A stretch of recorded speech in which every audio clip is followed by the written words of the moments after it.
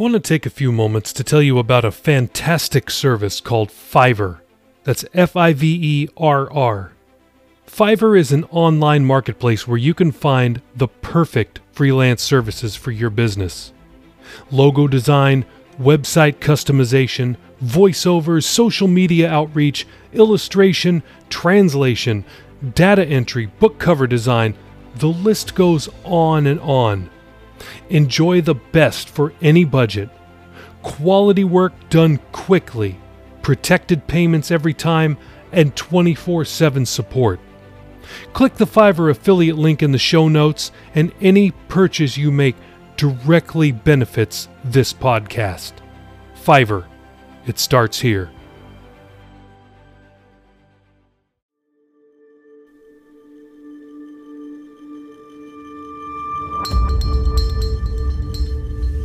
By the Fire Podcast presents The Heart Speaks.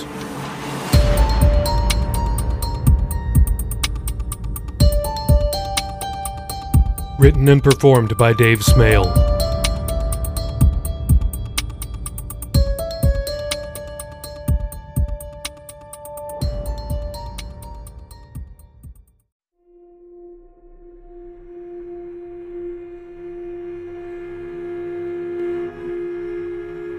Chapter 32. Divine Clues. I'm telling you, I was screaming in the radio. Stop! What are you doing? Holloman declared. Man, I knew it, said Tyrone. Well, it's not the way I would have gone about it, but nonetheless, thanks for your help. I've got enough to move forward, I think. Tyrone nodded. Anytime. And I'll look into any possible connection Thompson's got with Vale and Bolian, said Holloman. Thanks. He left Holloman's office moments later, after they wrapped the outbrief. On the way home, Tyrone couldn't ignore the internal conflict. One half of him felt that Thompson was a terrific father who'd done whatever it took to keep his daughter alive. Tyrone wondered, if he were in the same position, would he have taken to the black market to save Jella? Definitely. On the other hand, the police officer side of him screamed, Thompson broke the law. He put his child in greater danger with that black market heart. Skylar should be taken from him and he should go to jail. A few blocks from home, Tyrone decided to resolve the conflict. He turned into the parking lot of the church. Being a Thursday afternoon, no one was in the building. Tyrone had a key and let himself in. He shot a quick text to Keisha, letting her know what he was doing, then got down to the business of prayer. After thanking God for his grace, mercy, and provision, he prayed fervently for Skylar's heart to heal. Afterward, he said, Father, I'm conflicted. Please give me wisdom and discernment about this thing with Darrell and Skylar. Was I right to help Holloman? Was Darrell right to get a heart for Skylar the way he did? Or should she get taken away? Maybe split custody with her mother. God, please help me. I'm so confused. Evil comes from the heart. Tyrone heard. The voice was not his own, but one barely audible. He'd no sooner realized the voice was divine, that his mind's eye was flooded with images. Thompson, telling Tyrone how he'd obtained the heart. Lieutenant Vale and Dr. Bolian leaving Thompson's house. Praying with Channing at the revival a few nights prior. Blood cries out to me from the ground, the divine voice said. Where had he heard that phrase before? He concentrated for a few moments, then recalled Pastor Turner's sermon about the heart transplant patient and the unresolved murder. In that sermon, he'd also mentioned that transfusion recipients had taken on the traits of their donors. Blood cries out to me from the ground. The phrase repeated, and then he remembered. The Bible. After Cain murdered his brother Abel, God came asking where his brother was. Cain replied, I don't know. Am I my brother's keeper? God's reply to that was, What have you done? The voice of your brother's blood cries out to me from the ground." Tyrone stared at the floor, baffled. What did it mean? What was God trying to tell him? Racking his brain, piecing it together, replaying the images, the divine voice, it finally hit him. "God, you want me to solve a murder?"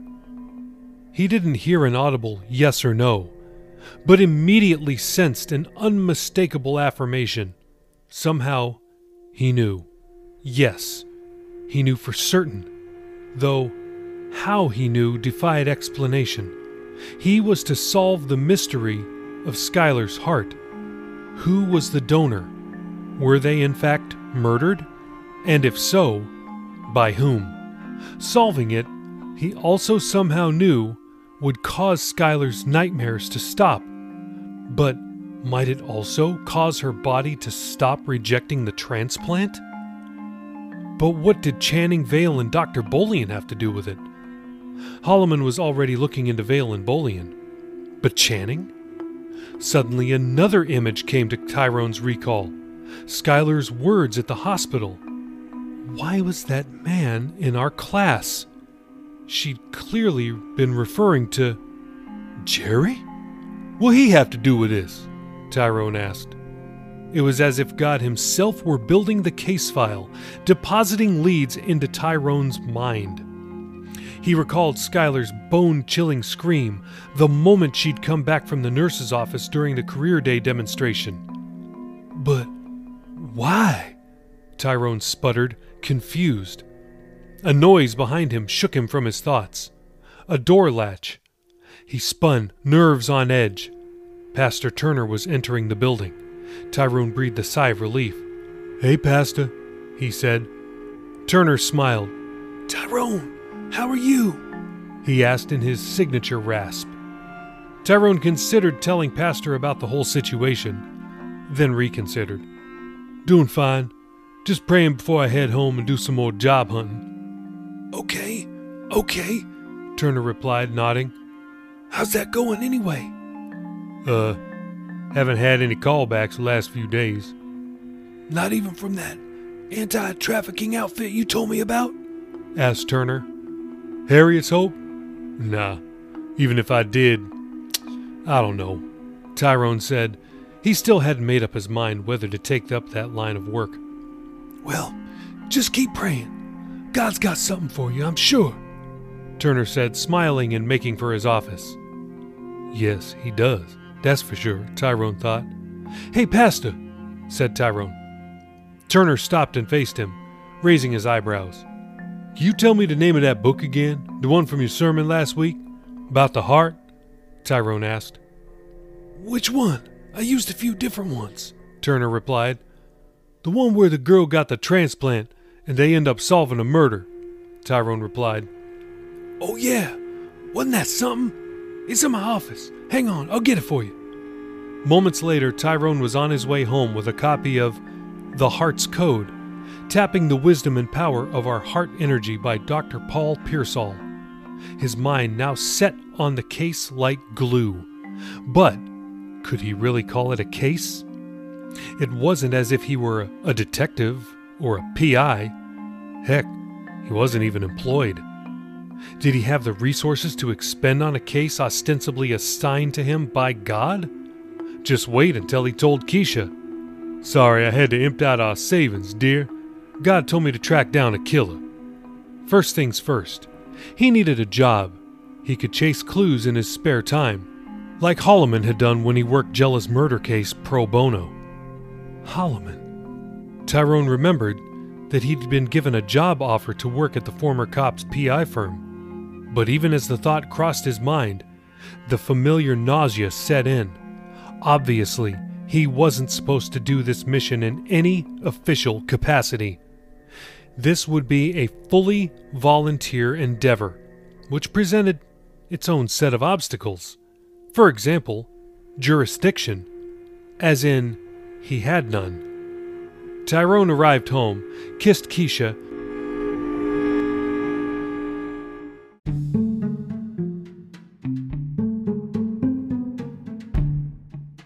and sat down at his laptop to begin job hunting. "So how did it go?" she asked. He summarized what he could, leaving out details like Vale and Bullion leaving Thompson's house, and the whole thing about his new assignment from the Lord. Tyrone got choked up when he spoke of Skylar in the hospital bed. "All them tubes and wires," he said, "but at least she alive. For now," he thought. Keisha kissed him on the forehead, then said, "You job hunting?" "Yeah, why?" "I thought you were going to take that one job, that Harriet Tubman one."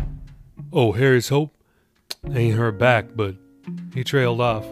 "What's wrong?" "Still ain't made up my mind. If they call me back, that is. I know you don't want me to do it. I don't know. I talked to Pastor about it. He said I should just pray." Keisha stared at him for a moment, giving him a look that he couldn't read. It might have been, "I'm touched that you considered my feelings," or it could have been frustration due to miscommunication. Before he could ask her about it, she said, "What's that?" She gestured toward the book Pastor Turner had let him borrow, which sat next to his laptop under his keys and wallet. "Oh, Pastor let me borrow it." She gazed at the book for a few moments. "That's the book he talked about in his sermon, right? The one where the girl got a transplant and they caught a murderer?" "Yeah," Tyrone answered, nodding. "I asked him about it. Just curious, you know." "Curious? About what?" she asked. Tyrone told Keisha of what he'd learned. That Skylar's medical condition was due to a black market heart transplant. That she'd been having nightmares of being killed. During prayer, he hadn't been able to shake the feeling that there was a connection, so he thought he'd start by reading more of Dr. Paul Pearsall's book. When he finished, Keisha sighed. "What?" he asked. "Ty," she said, "you ain't a detective no more." "I know that." "But you treating this girl, Skylar, like she a case to be solved. Like you trying to right a wrong," Keisha said. He stared at her. He was trying to right a wrong. What was wrong with that? "Why you keep trying to bring her back?" she asked. Tyrone frowned. "Huh? Bring who back?" "Jella." He flinched, screwing up his face. "What you talking about?" he said. "You wasn't allowed to work on Jella's case," Keisha continued. "So you trying to make up for it by solving another crime involving another 10-year-old girl." "What crime?" he asked. "Exactly," she said. "You got no crime, so you inventing one. Chasing made-up leads. I mean, heart transplants and nightmares, Ty? Really?" "Keisha," Tyrone said, "you jump into conclusions. All I'm doing is reading a book." She narrowed her eyes at him, unconvinced. "Come on, I know you. Something else is going on." Tyrone knew he couldn't tell her everything he'd learned, nor did he feel that he could reveal all that God had spoken to him in prayer. For now, he thought it best to keep it vague. He shrugged. "Baby," he said, "I think I'll always be a cop deep down, and we both always gonna miss Jayla. But I was just curious about that book. Plus, I ain't got time to be investigating anything." Tyrone felt a tinge of guilt. Though his words were true, he didn't have time to investigate a murder. It didn't change the fact that he'd been more or less instructed to do so by God. "I'm no PI. I ain't Holloman. It was cool to help him out, but I gotta get back to finding a real job. One that pays." Keisha raised an eyebrow. "Okay," she said slowly, still obviously unconvinced. She left the room, returning to whatever it was she was doing before he got home. Probably his laundry, he guessed. Tyrone searched the job listings, but nothing looked promising. It wasn't long before the case again took center stage in his mind. Evil comes from the heart. Blood cries out to me from the ground. The phrases rattled around in his head over and over. What did they mean? He fought to get his thoughts under control, but soon his mind was racing. Thompson had been unwilling to entertain the notion of Skylar's nightmares coming from a murdered heart donor. Not surprising. It sounded ludicrous. But when people are truly desperate, they'll entertain the wildest explanations. Apparently, Durrell Thompson wasn't desperate enough. At least not yet. After all, he had a scientific explanation. Skylar's transplanted heart wasn't a match. He hadn't waited for the legal donor system to find her a match, so what did he expect? All he could do was wait and hope that she'd hold on until they found one. As for the donor, was there a way to find out who it was? Maybe Tyrone could do some research. But how? Where to start? Would he have to go through Holloman? Or could he file a request for information with who? What agency even handled this kind of thing? Was there an agency? He had no other ideas, so Tyrone Googled how to find my heart transplant donor. He scrolled through the first page of nearly 17 billion results. Most looked irrelevant, but one looked like it might be helpful. It was from a non-profit organization specializing in organ donation. It said, if your loved one donated organs such as kidneys, pancreas, liver, lungs, or heart, we can request a medical update on the recipient and provide information on the letter writing process should you wish to initiate contact. Wait, that don't help, he thought. That would work if Thompson got the heart legally. Suddenly, another person's words came into his mind. Keisha's. Why do you keep trying to bring her back? She'd asked, referring to their daughter, Jella. Why had she said that? It seemed that, lately, she'd had an innate ability to read him that she hadn't had before. She used to accuse him of weird things, jumping to insane conclusions. But not anymore. Even though she'd gotten upset when he'd applied at Harriet's Hope, she'd been right. And today, she guessed he wasn't telling her the whole truth. Right again. So, was he really trying to bring back Jella? Sure, he never wanted to lose the memory of her, but a thought occurred to him. In the confusion surrounding her murder, he'd filled out a mountain of paperwork. He couldn't even remember what all of it was for. He'd scribbled his signature on forms that made no sense. At that time, he thought, what does it matter? She's gone. But now that he thought of it, wasn't one of those forms something about organ donation? Maybe. He couldn't recall. Where had he filled it out? The hospital? It must have been. She'd been pronounced dead at Princess Anne Sentara Hospital. Perhaps those forms would give him a clue as to the whole organ donation process. But again, he reminded himself, Thompson hadn't gone through the system. But wait, he might not have done things legally, but that didn't mean that the organ itself hadn't been stolen from a legal donation site, did it? Perhaps he could find out whether any donated hearts had recently gone missing. Okay, he thought, but how? Who would know something like that? Someone at the hospital? Maybe, but would they answer his questions any better than a simple internet search? Nah, he thought, unconsciously shaking his head. But what if the request were personal rather than general? Maybe. He looked up the phone number for the hospital and dialed it. He asked to be transferred to the records department. He wasn't on hold long before a woman answered. Sentara Princess Anne Records. This is Alberta. Alberta's voice was soft, shaky, and friendly. Tyrone explained the reason for his call. So you'd like to know whether you signed your child's organ donation? Alberta asked. She didn't sound surprised. Yeah, Tyrone answered. It was a rough time, you know. I don't remember what I signed, what I didn't. I understand, sir. We get that here from time to time. Unfortunately, I can't pull records and tell you anything over the phone. Privacy laws. You'd have to come in. This was good. Even though he wasn't really concerned about his deceased daughter's organ donation, perhaps he could extract some information from the hospital staff. Okay, you got the records there? He asked. I can't say for sure, but if your child was, pronounced deceased here, Alberta said uncomfortably, the records would be on file for 5 years. Got it. How late you open? 5 o'clock, she said. He checked his watch. 4:46 p.m. Not enough time. And we open at 8 a.m. Alberta said, anticipating his next question.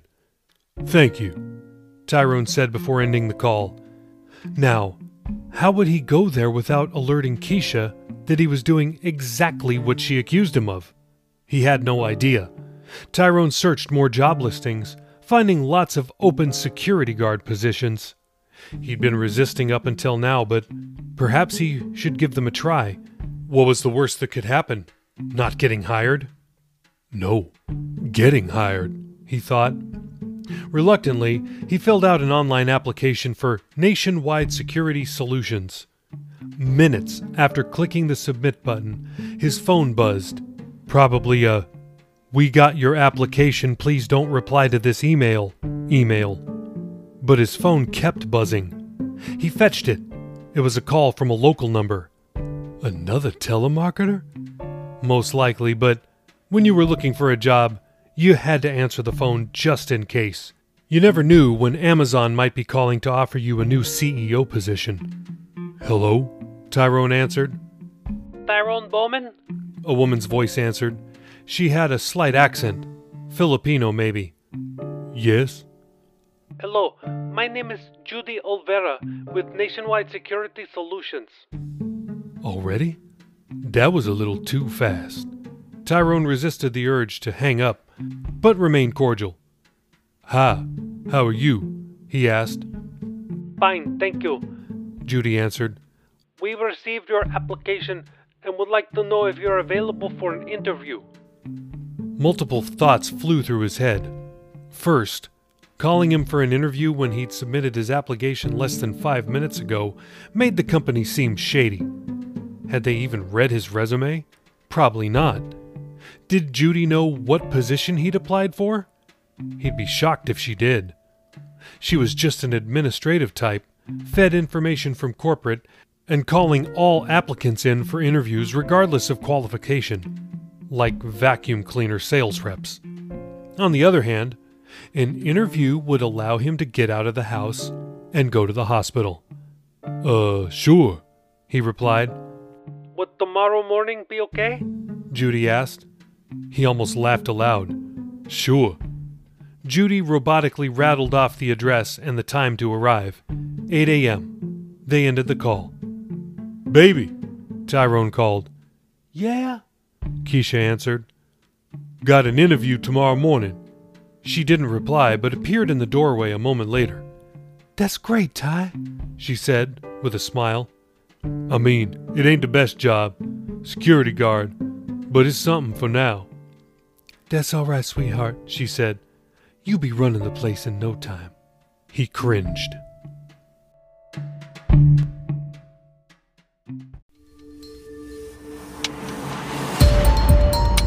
Thanks for listening to The Heart Speaks. If you enjoyed this episode, please feel free to leave me a 5-star review on Apple Podcasts or Spotify. I'll be back next week with another chapter. Until then, God bless, and thank you.